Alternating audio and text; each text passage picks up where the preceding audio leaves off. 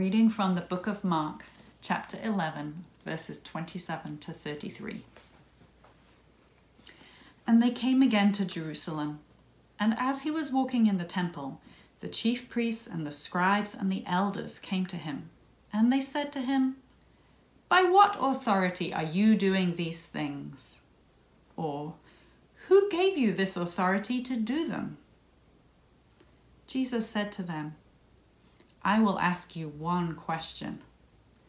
Answer me, and I will tell you by what authority I do these things. Was the baptism of John from heaven or from man? Answer me." And they discussed it with one another, saying, "If we say from heaven, he will say, 'Why then did you not believe him?' But shall we say from man?" They were afraid of the people, for they all held that John really was a prophet. So they answered Jesus, "We do not know." And Jesus said to them, "Neither will I tell you by what authority I do these things." The word of the Lord. Thanks be to God. Good morning, church. Good morning, city lifers. Good morning, visitors and family and friends. Anyone just passing by. So happy to, once again, week 12, I believe, be bringing the word for us this morning, even from my kitchen, our kitchen headquarters here at my apartment. And I'm so excited to bring our word for us this week. You know, it's a preaching principle of mine that for every story that I share that seems like I'm doing things the right way, for every story where it seems like I got it right, I share at least 4 or 5 stories of me just completely messing things up, completely getting things wrong, completely getting in God's ways and stepping on his toes of what he's doing. And I do that, and it's actually a privilege. It's something that I miss doing from time to time when I don't get a chance to speak or where I feel like my stories don't line up in that way quite well. And it's a privilege for me to talk about the times when I get right, because I don't mind looking like a fool anymore. I don't mind being made fun of. I don't mind being looking embarrassed. I don't mind it when people speak badly of me, if what I'm doing I feel like God has asked me to do. You know, I've told you stories about that girl who came up to me asking for help praying about baking, and I prayed for her to go to culinary school, and she was talking about smoking weed. I've shared that story. I've talked about when I disrupted what the Holy Spirit was doing in that young guy that I was praying for in Colombia. I shared about that, and I've written countless apology emails for when I've gotten things wrong. I've prayed for people only to afterwards they come up to me and say, "Yeah, that didn't really do much. That was quite off." And that has happened. I've disrupted kairotic moment after kairotic moment, and I hope I'm getting good at this ministry thing. You know, I hope I'm getting good at this pastor thing. But I do this and I keep on returning, not because of anything that's good in me, but because I've learned this one lesson so deeply, that I'm so utterly convinced of this one lesson. And it's that if I'm living my life and doing the things that God has asked me to do, that he's standing right there with me, empowering me, teaching me, filling in all of the holes that I have, that if I am doing it with him, that he is there and God stands in front of my life. You know, I pray that my life, the life that I live, is no longer just about me. It's no longer about me, but that it's about God and his kingdom first. This week's sermon is a sermon that I pray that we all fully understand, that we leave this quarantine season with this lesson completely learned, so that we never have to come back to this in our lives again, so that it is resolved and done and finished in our hearts so that we can go forward. And it's just this one simple question. It's, where does Jesus stand in your life? A simple question. Where does Jesus stand in your life? Now, we're going to be out of Mark today, but I wanted to read Colossians 1 really quick. Colossians 1, verses 15 to 17 says, "He is the image of the invisible God, the firstborn of all creation. For by him all things were created, in heaven and on earth, visible and invisible, whether thrones or dominions or rulers or authorities, all things were created through him and for him. And he is before all things, and in him all things hold together." I pray that everyone that follows Christ learns this lesson and learns it and never has to return to it again. I really feel like this quarantine season is a special, unique season. I pray it's one that we never have to live through again and for the rest of our lives. And so I pray that this is a unique time, a special time with special circumstances, and that God is teaching us special lessons. And up until this point, my perspective, I've tried to hold myself to this one perspective, has been to not ask us to put on anything, to not ask us, oh, what are all the things that we have to add, or what are all the things that we have to do? That might have come up from time to time, or in one of my prompt questions, but that our mindset would not be, what do we need to add? But it would instead be, what do we need to leave this season not carrying anymore? What do we have to leave this quarantine when we finally get to go out and live life the way we all want to? What are the things that we are no longer going to be carrying, that we're going to leave behind? I think I see a real biblical parallel between our time right now and the time that Israel spent in exile in Babylon. I see how there are so many similarities, though we have it good compared to them. This is not exactly the same. It's not apples to apples. But I see that over the course of 70 years, when Israel was in Babylon and God told them to stay in Babylon and seek the welfare of that city, that one of the major outcomes of this time in Israel's history as a people, as God's people, was that he was rooting out idolatry from them. And from that point on in Israel's history, there was no more evidence of mass idol worshiping. That was a lesson that they learned as a people, that God instilled in their hearts as his nation, that they only belong to him. And so what are the things that we are leaving behind in this season? What are the things that we had been worshiping as a church and as individuals that we brought into this quarantine worshiping that was not God? Now, as individuals, what are the things that you've believed in that have just become so apparent that is not bringing you life? As a church, City Life, what did we used to do, or what was our culture before that kept us from going after the deeper things of living with God? Let's find out what that is, and let's leave that behind in this season. Today, I feel a switch, though. Today, I feel like God is calling me to switch our perspective a little bit. And instead of just talking about or just praying about, hey, Lord, what are the things that we need to leave behind? I pray that this lesson here marks the first week where we also focus on, hey, Lord, what do we need to add into our lives? What are the lessons that we have to get down? What are the things that we need to add into our lives right now to help us live better going forward?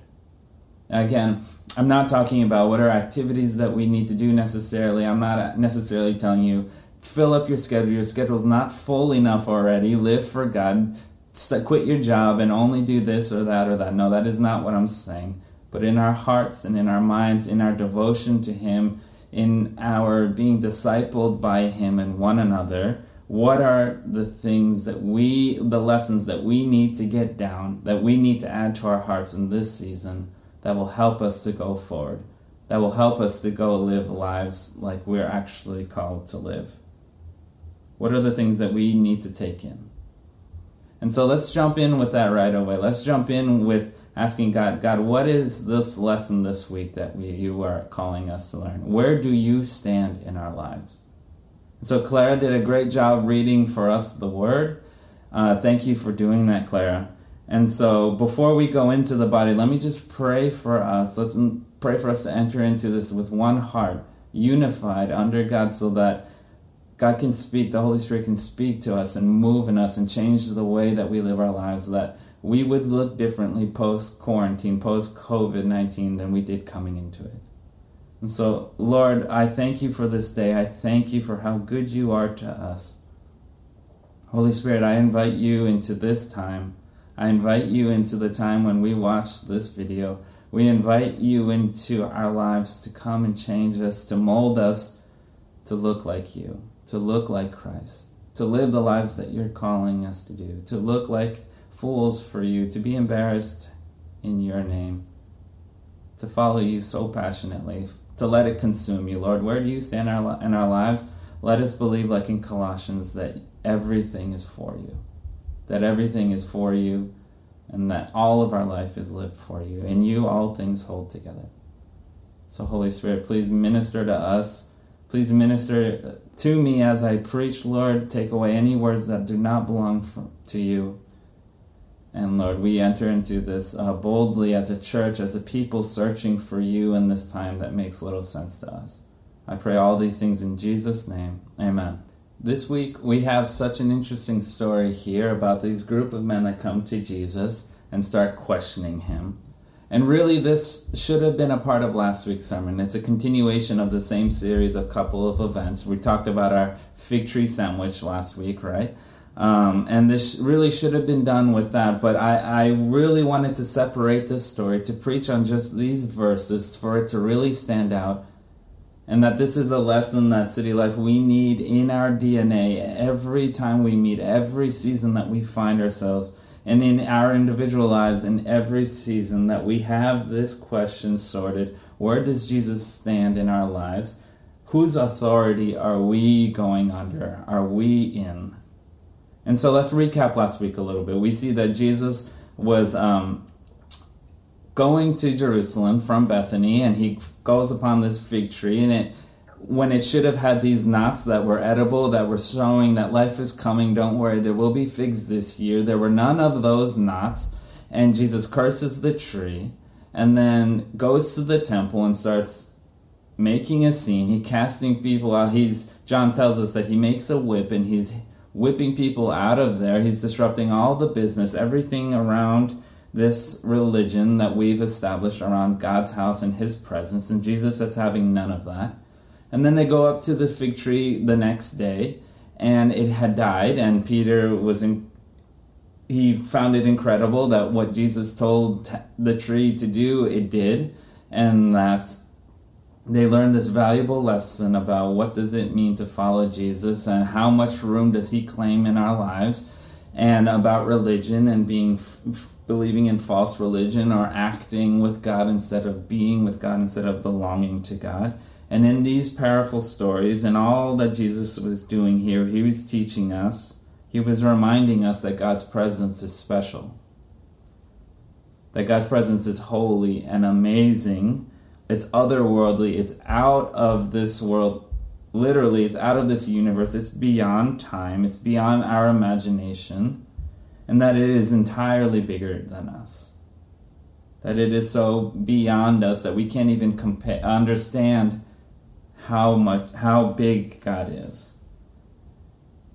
And so, woe to us when we think that we can control God's presence, or we can control the religion around God, or control worship, or control our lives, and think that everything in our lives has to be what we want it to be.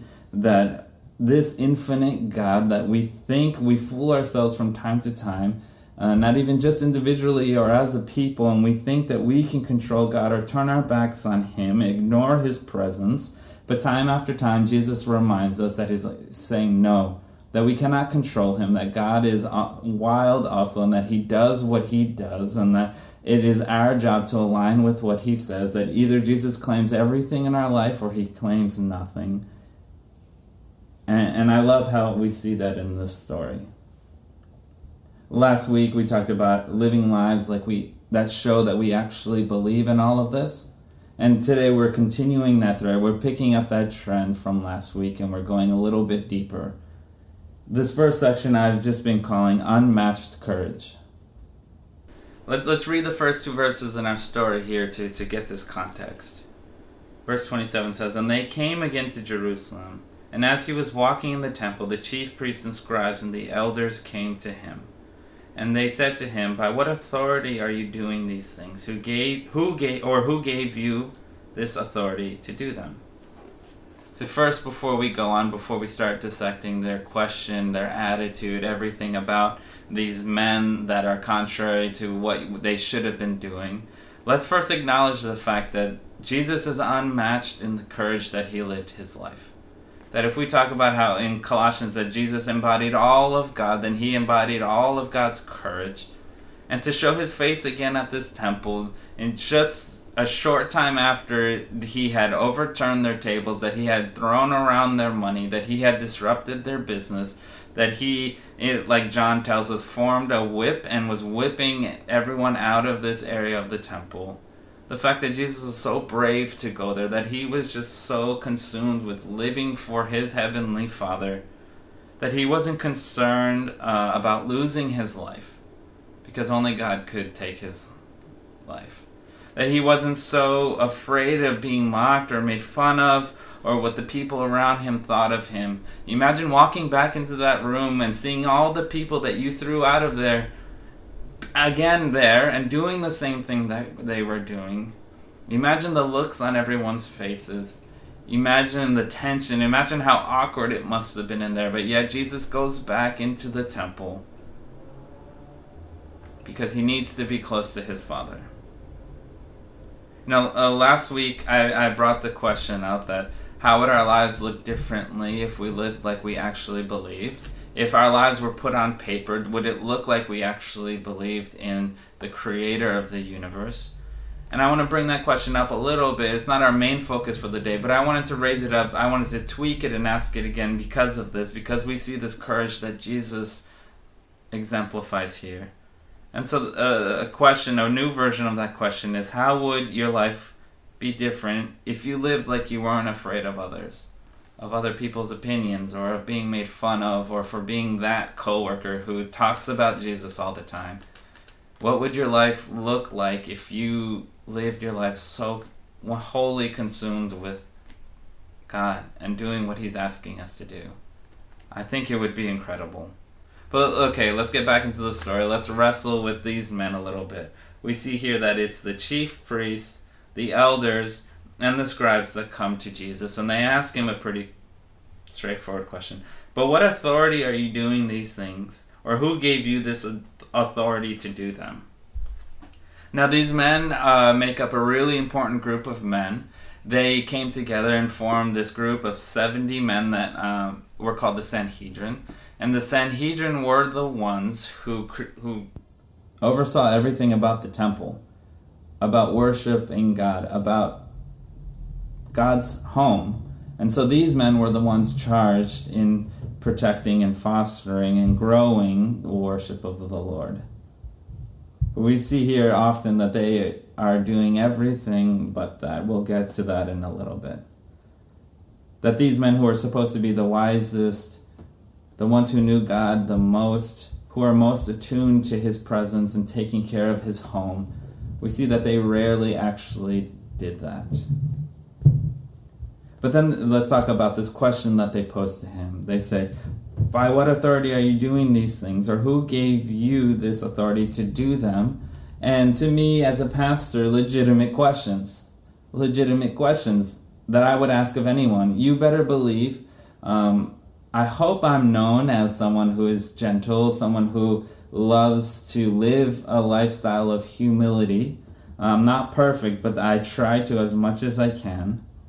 But you better believe that if someone ever came to one of our Sunday services and started yelling and screaming and making a scene and blaspheming, or if anyone came to an MC that I was a part of and they just start doing all of these crazy things and making whips and hitting one of us, or even our digital platforms, you better believe if someone comes to our social media and starts talking about Jesus or about us, you better believe that there's a part of me that's going to get triggered as a pastor and as someone who cares about us, that a part of me would turn into Xena warrior princess and start protecting us and start trying to control everything about that situation and trying to protect us.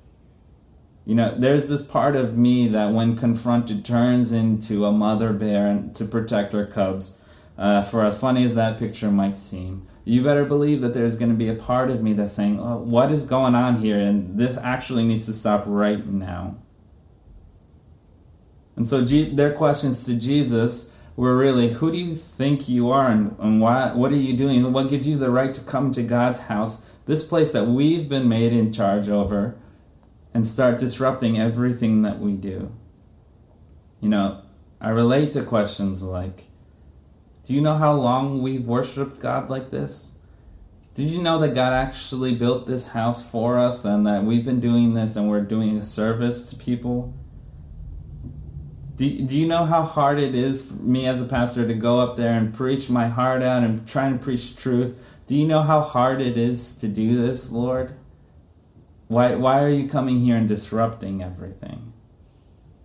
So I know we make this look easy, Jesus. We make this look really easy, but there's a lot of work that comes into this. Why are you just stopping everything that we're doing? Because these men had a lot in stake at this. They had a lot in stake for their lives and what they were doing and how they were profiting off of God and off of his religion. See, we see here that Jesus, he doesn't confront them with an argument or anything, but he does something really special. And to answer their question, he asks them a question, and I've been calling this section just a question straight to the heart. I want to be really clear here that I can relate to those questions, but that these men didn't even ever approach Jesus in the first place with honest hearts that were searching for truth, that they were not in the right place.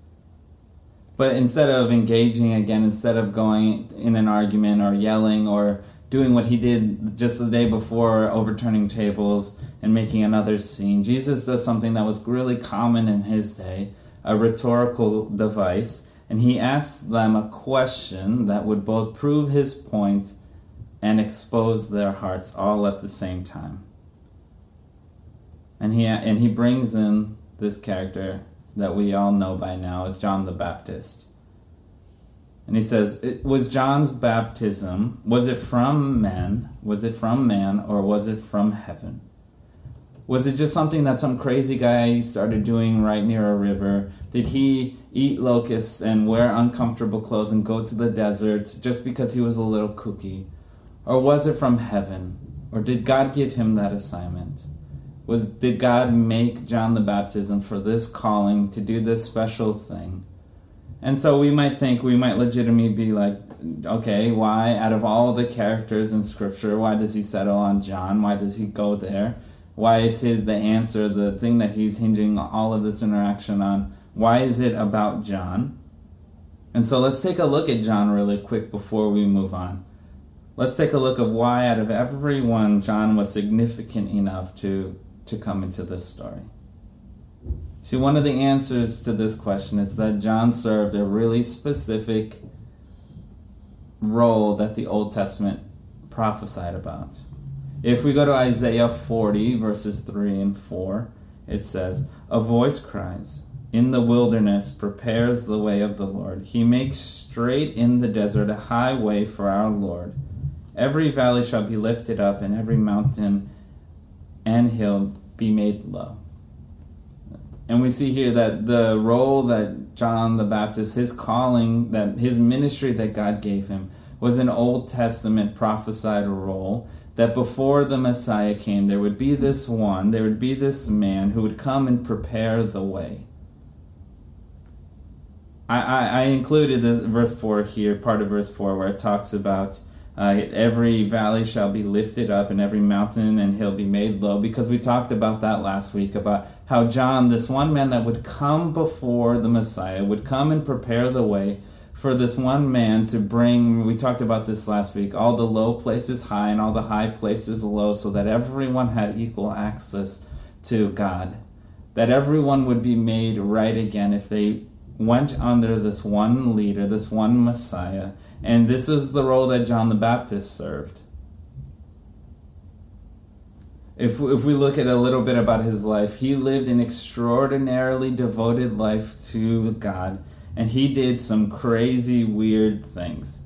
So Matthew 11 also talks about about John the Baptist. And it talks about him in glowing light. Jesus himself is saying this in Matthew 11, verses 11. He says, "Truly I say to you, among those born of women, there has arisen no one greater than John the Baptist." Imagine Jesus saying that out of all men who ever came out of a woman, who are born of a woman, John is the best. It's so funny that John's story in Scripture isn't so long, but the whole point of John was that his life wasn't about him, but it was about the one who would come after him, and that's one of the main reasons why Jesus brings him into this story. But let's also talk about another part of why John. This guy lived a crazy life. He wore the most uncomfortable clothes in the most uncomfortable place, and he ate honey and locusts, and he did weird things, and somehow in his eccentric life, somehow the people of Israel saw him as a special person, and they really came to love him. I think that one of the greatest weaknesses in our church is that we as a people don't love sports enough. It's one of the most glaring weaknesses that we have as a people. And I'll preach on that another day. That's another day's sermon. But I'm not sure how many of you just watched the ESPN's Bulls documentary. We saw all of the parts of it, and I really enjoyed it. And it followed the 90s Bulls through all of the championships that they won with Michael Jordan, Scottie Pippen, Dennis Rodman, Steve Kerr, the whole cast. And it followed this guy, and I just kept on thinking about it in terms of John this week. And for as good as Michael Jordan was at basketball, he always had a certain amount of haters. That there were always people trying to break down what he was building up. That this guy, who was the best basketball player ever, who was acknowledged in his playing career, while he was still playing, to be one of the best, and then eventually the best of all time, from a generation of all-time talents. It's like, why this man, he was acknowledged to be so good, and yet he was not universally loved. And it's just this point that it's rare to see a person who is so good at what they do, who is all-time level caliber person or talent, who is fully appreciated in their life. And yet we see here that John the Baptist was already in his life pretty loved by the people, by Israel, pretty accepted as someone special, that even within his life he was being called a prophet. That's something special. See, God in his life was just so apparent that even how weird he was, and even all the weird things that he did, Israel couldn't help but love him and see God in everything that he did. And that just made me think this week that not even the 90s Bulls got the love that John the Baptist got. And that's another sentence that I never thought seminary would prepare me to preach. But I love that. I love how loved John the Baptist was. And so here we see that Jesus brings John the Baptist into the story for two main reasons. Number one is because he was this Old Testament prophet that was promised to us back in Isaiah and Exodus and Malachi. He was this one who came to do something special, to usher the way for someone who John himself said would be greater than him. And because he was so loved. That is important in this story. And so let's talk about the possibilities that the Sanhedrin, that these men had. That they had two real answers that they had to think through in answering Jesus' question. If they said that John's ministry was from man, then this was a stain against them, because if it was from man, the Sanhedrin never fully opposed John, and they would have been called out on that. They should have, if they are the ones protecting the worship of God, if they're the ones protecting God's home, then they were always too afraid of the people to challenge him the way that they should. But okay, what if they also said, if from God? If they acknowledged that John's baptism was from God, then they were also acknowledging the fact that they didn't listen to him, that they didn't do what he said. that John wasn't invited into the worship of God, that he wasn't brought in, that yet he was opposed and always on the outside because they didn't want him there. And so how did they respond? This one question that went straight to their heart, that peeled away all of the games that they played, all of the politics that they were a part of. And so let's talk about that in our last section for today that I've just been calling Unmatched Cowardice. We started the first section today talking about Jesus' unmatched courage. And it seems fitting in this little mini sandwich that we have near our bigger sandwich with the fig tree that this story starts off with Jesus' courage, and we see how cowardly these men were here as a going against Jesus. Read with me verses 31 and to 33. It says, "And they discussed it with one another, saying, 'If we say from heaven, he will say, why did you not believe him? But shall we say from man?' They were afraid of the people, for they all held that John really was a prophet. So they answered Jesus, 'We do not know.' And Jesus said to them," and we'll talk about that in a second. See, we see that they get together, they huddle up. Think of every old sports movie where they're huddling together, all their heads are together, and they're going through their options. They're saying, we have two potential answers, let's analyze them, let's make a pros and cons list for all of them. And we see here that they are just, no part of this for them was ever about truth. That no part of them was ever actually even about God. But that in their conflict with Jesus, that they were always more concerned with things that did not matter. And see, and it's because if you don't know God's presence, if you don't live with him, if you're not searching for truth, then the best that you can ever do in religion is to pretend and to act. All they knew, all these men knew, was acting and pretending. They did not care or know God's presence, and they were okay with that as long as they could control the temple, as long as they had their power and their money. And when you perform, when all you know is acting, when you don't know God for yourself, but you're in this world where he is, and all you can do is pretend, you never are able to stop acting. That you never have relationship, but that you only have performance.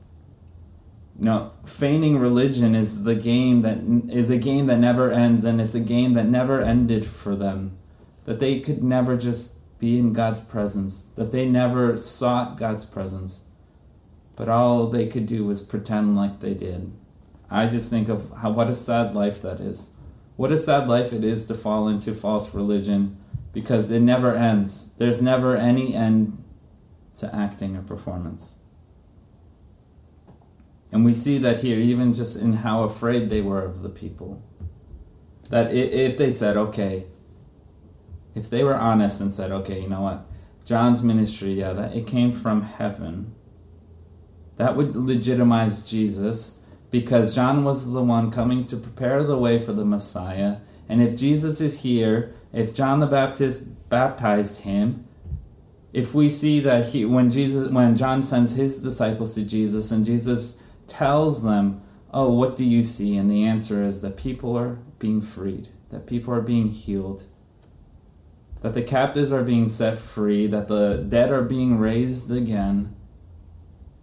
Then if we say, okay, John's baptism, John's ministry came from heaven, that would legitimize Jesus. That would make him the son of David that everyone had been waiting for.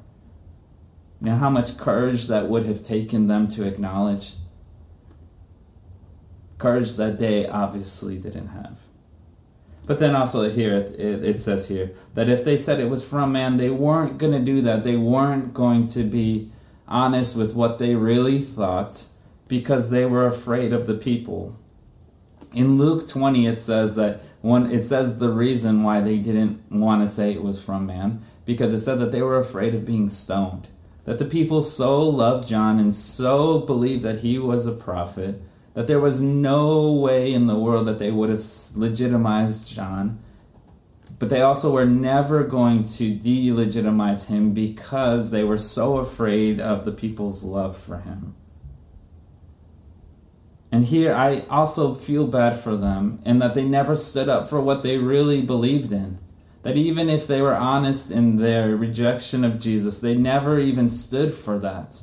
Today we're talking about where does Jesus stand in our life. We also have to realize where we stand for Jesus. If we're standing up for him, if we're really believing and confessing, and if our lives really show that we believe in the Lord, then our lives would be amazing. We would see God all over the place. See, they refused to even stand up in opposition of Jesus. They refused to ever really make a stand in anything. And I think it would have even been better if they took a stand against Jesus, because then maybe there was hope that they would be honest. Maybe there was hope that they would be brave at some point. But that was a decision that they were never willing to make. See, I'll never counsel anyone to oppose Jesus because my love for Jesus and my love for people will not let me permit someone to live something that I think has eternal consequences. So I'll never permit that, but I will always encourage people to be honest, because if you know what you honestly believe in, then we know where you need to go. Then the Holy Spirit might be able to tell you where you're wrong. And we haven't looked at Jesus' response here, and I want to do that as we close. And so in conclusion, let's look at this last part of Jesus, what Jesus said to them. So to conclude, we see this story opening by Jesus going back into the temple and these men asking him a question. Jesus engages with them by asking another question. And they refuse to answer him. They go through their options and they just say, you know what? Let's take this back door because we're not going to answer. We're not going to legitimize you, but we're also afraid to stand for what we believe in. And Jesus, where he sometimes goes after people, where he sometimes chases people, we know that he's the good shepherd and he'll leave the 99 for the one. We know that he pursues people. We see other stories in Scripture where God does miraculous things to change people's hearts. But then here, Jesus' response is just this: neither will I tell you by what authority I do these things. So when I hear this, I remember the story about the rich young ruler, and that Jesus didn't lower himself so that he would follow him. Now here, that these Sanhedrin, these men that were so important, you would want these guys on your side. You would want them fighting for your cause. Jesus doesn't lower himself or his standards, and he lets them go.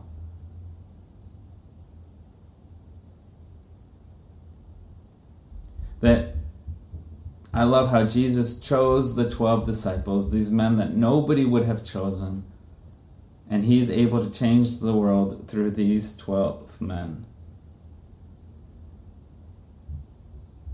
I love how Jesus didn't give these men any room to play games with him. And I love how he didn't play games with them in return. He asked them a question that just pierced through everything, that pierced through all of the games that they play with the crowds and with the people, all the ways that they're able to be phony and just blend in and make sure that they don't stand for anything, but they are able to control and profit in whichever way that they want. Jesus doesn't play these games. He's unwilling. He asks a question that leaves them no room of escape without being exposed. And the question here, they question him on his authority. And in this question, and in their lack of response, Jesus shows to them that his authority belongs to the Father. That he is in line with this John the Baptist character. That he had been sent down here from heaven, from God, to be the Son of David. And so then that begs the question. We have this question answered. We've talked about this in our church before, but C.S. Lewis talks about a trilemma. And that Jesus is either one of three things. That in the same way he didn't play games and he didn't leave them any rooms, Jesus is either one of these three things. That Jesus, claiming all of the things that he claimed, he's either the Lord, or he's a lunatic, or he's a liar. Now today we're asking this question: where does Jesus stand in your life? And we have to realize that the answer is in one of these three. That either he's the Lord and he takes everything. The Lord, and He has a say in everything. The Lord in our lives, we don't live for ourselves anymore, but we live for Him and His ministry and His kingdom. Or He's one of the two that they thought He was and refused to say. That He was either a liar, that the man who, he can't be just a good teacher, but that he has to be a liar because he claims to be the Son of God. And so whatever good teaching he had, and whatever good things that he did, if he was not this Son of Man, then he's a liar. Or that he's just out of his mind. Jesus is one of these three things. And so we raise the question again, where does Jesus stand in your life? In everything that Jesus does here, and everything that He shows us that He lives a life that's 100% devoted to the Lord, to His Father, and to bringing His kingdom here. It's to bringing everyone back into relationship with Jesus. And so that is why we say that everything that we do comes out of the authority of belonging to Jesus. Because I have no power, you have no power. Together we have no power. We're just a group of broken people. But that we stake all of what we are and all of what we do in the authority of Jesus and in the power of the Holy Spirit. This is an amazing claim. That Jesus claims sole authority over everything. That passages like Colossians 1 tell us that Jesus is either everything or He's nothing. That He either gets everything or He doesn't get anything. It would be foolish to give Him a little bit if you're not giving Him everything. And so again, bringing it into the context that we find ourselves in this quarantine season, what are the things that you're leaving behind now? Because if Jesus has all authority, then we need to let Him inform us of the ways, the attitudes of our heart, our worldview, our perspective, the behaviors that we do, the lifestyles that we live. But we also need to answer this question. We have to realize what it is that we're bringing forward. What it is that we're asking God to bring into our hearts. What lessons do we need to learn so that from here on out we live lives like we really believe. City Life, I love this church. I love what God does in our church. The tone in these last 2 weeks might have been sounding harsh. But to me, this comes out of a place where I don't want any excuse for us to not wholeheartedly, with all of our passions, with all of our talents, be going after transformation from Jesus, living lives that 100% show that we believe in Him and who He says that He is. Because either Jesus is the Lord or He's a lunatic and a liar, and we shouldn't be doing all of these things that we do for Him. Lord, we are convinced as a body, as a faith, as a community of believers that You are our Lord and that You are our Savior. And so, City Life, let's be in a posture of wrestling in this season to answer this question so that in all of our hearts we have this answered and we never have to come back to it. That in every season of our lives, every day of our life, we never have to answer the question of, is Jesus Lord?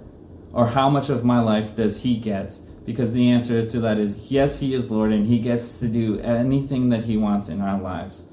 That as a church, we would just so passionately be telling everyone that this guy was a special guy. He was more than just a man, but that He was also God. And that they should know Him and that they should follow Him and call Him Lord. And so let's pursue this without any excuses, without any reason why we shouldn't be doing this with our whole lives as a church. Let's have this posture of letting, Jesus, You get to tell us what to do all the time. And our lives will never be the same again. Our church will go into this new phase of effectiveness and of calling people into faith and of our hearts being strengthened and growing. I'm praying this for this season of our church, that we leave quarantine with a higher level of faith that would even surprise us. And so, City Life, I love this journey that we're on. I love that we get to do it with a God who is perfect and who came down here and lived it with us, showed us what it is like, and knows everything that we suffer because He suffered it Himself. So I love being on this journey with you, with our church, with one another, and let's pursue this in every time that we meet. every time that we're together on Sunday or an MC or any new thing that comes about in this season, let's pursue Jesus with everything, because he gets to have a say in everything. He gets to build our lives. We no longer live our lives for ourselves, but for him. And so we're not doing a whole church call this week. We're getting into our MC calls. Go on the same links that you normally do, or if you've been otherwise instructed by your MC leaders. Let's get on these calls and let's process this word a little bit, and let's make sure that we leave this season here with our whole hearts committed, with this lesson learned that we live for Jesus and we should live for him wholeheartedly. Where does Jesus stand in your life? He stands in front of it. He stands behind it. He stands in the middle and to your sides. He is in all of it. And so let me pray for us really quick before we leave. Jesus, I thank you for this day, and I thank you for your courage. I thank you that you stood up to those who just pretended to know you so that we could know you, so that when we receive the Holy Spirit, we would just be so consumed with living our lives for you. Lord, for any area in our hearts and in our lives, Lord, any beliefs or any stumbling blocks that we think we have, I pray for your immense wisdom to be teaching us and leading us and putting us in community to learn these lessons so that we can live wholeheartedly for you. We believe that you are all truth and that you are the way to go, that Jesus was our Messiah. And so, Lord, help us to pursue that in all the right ways. We love you. In Jesus' name, amen. Amen, church. Let's talk about our prompt questions and then let's hop on these calls. The first question we have today is really just a summary of the whole word for today. Is what percentage of your life is consumed by Jesus? Let's think about it, maybe make it a little bit more practical. If you had to give a percentage of how much of your life is informed by your faith, throw it out there so that we see how much of our lives we still need to surrender to Jesus. The second prompt question that we have for today really comes out of our Colossians 1 reading. And the question is this: is everything really for and held together by Jesus? When we read Colossians, when we read that he is the image of this invisible God, that everything was made for him and by him, and that he holds everything together, what is our gut reaction? Is there anything that we feel like is apart from this man, from our faith in this man? Or is your heart really in a place where you can accept that fully? And our last question for the day is there something that you need to add to your faith before this quarantine season is through? Again, like I said in the message, this isn't coming out of a place of what else do you need to do in your life? How else do you need to make your schedule fuller for Jesus? Though for some of us that might be the case. But this is really more about attitude and heart and beliefs. Are there lessons that we know we need to learn? Is there things, parts of faith, parts of living with Jesus that we are aware of where we don't believe, or that we believe with only a little bit of our heart, that we need to wrestle with in this season? We need to identify those so that Jesus informs all of our faith, and that we live our lives wholeheartedly for him. And so, church, we love you. Let's get on these calls. We'll see you in our MCs this week. We'll continue to be communicating through our DMAT and our website and emails. We love you, and we'll see you soon.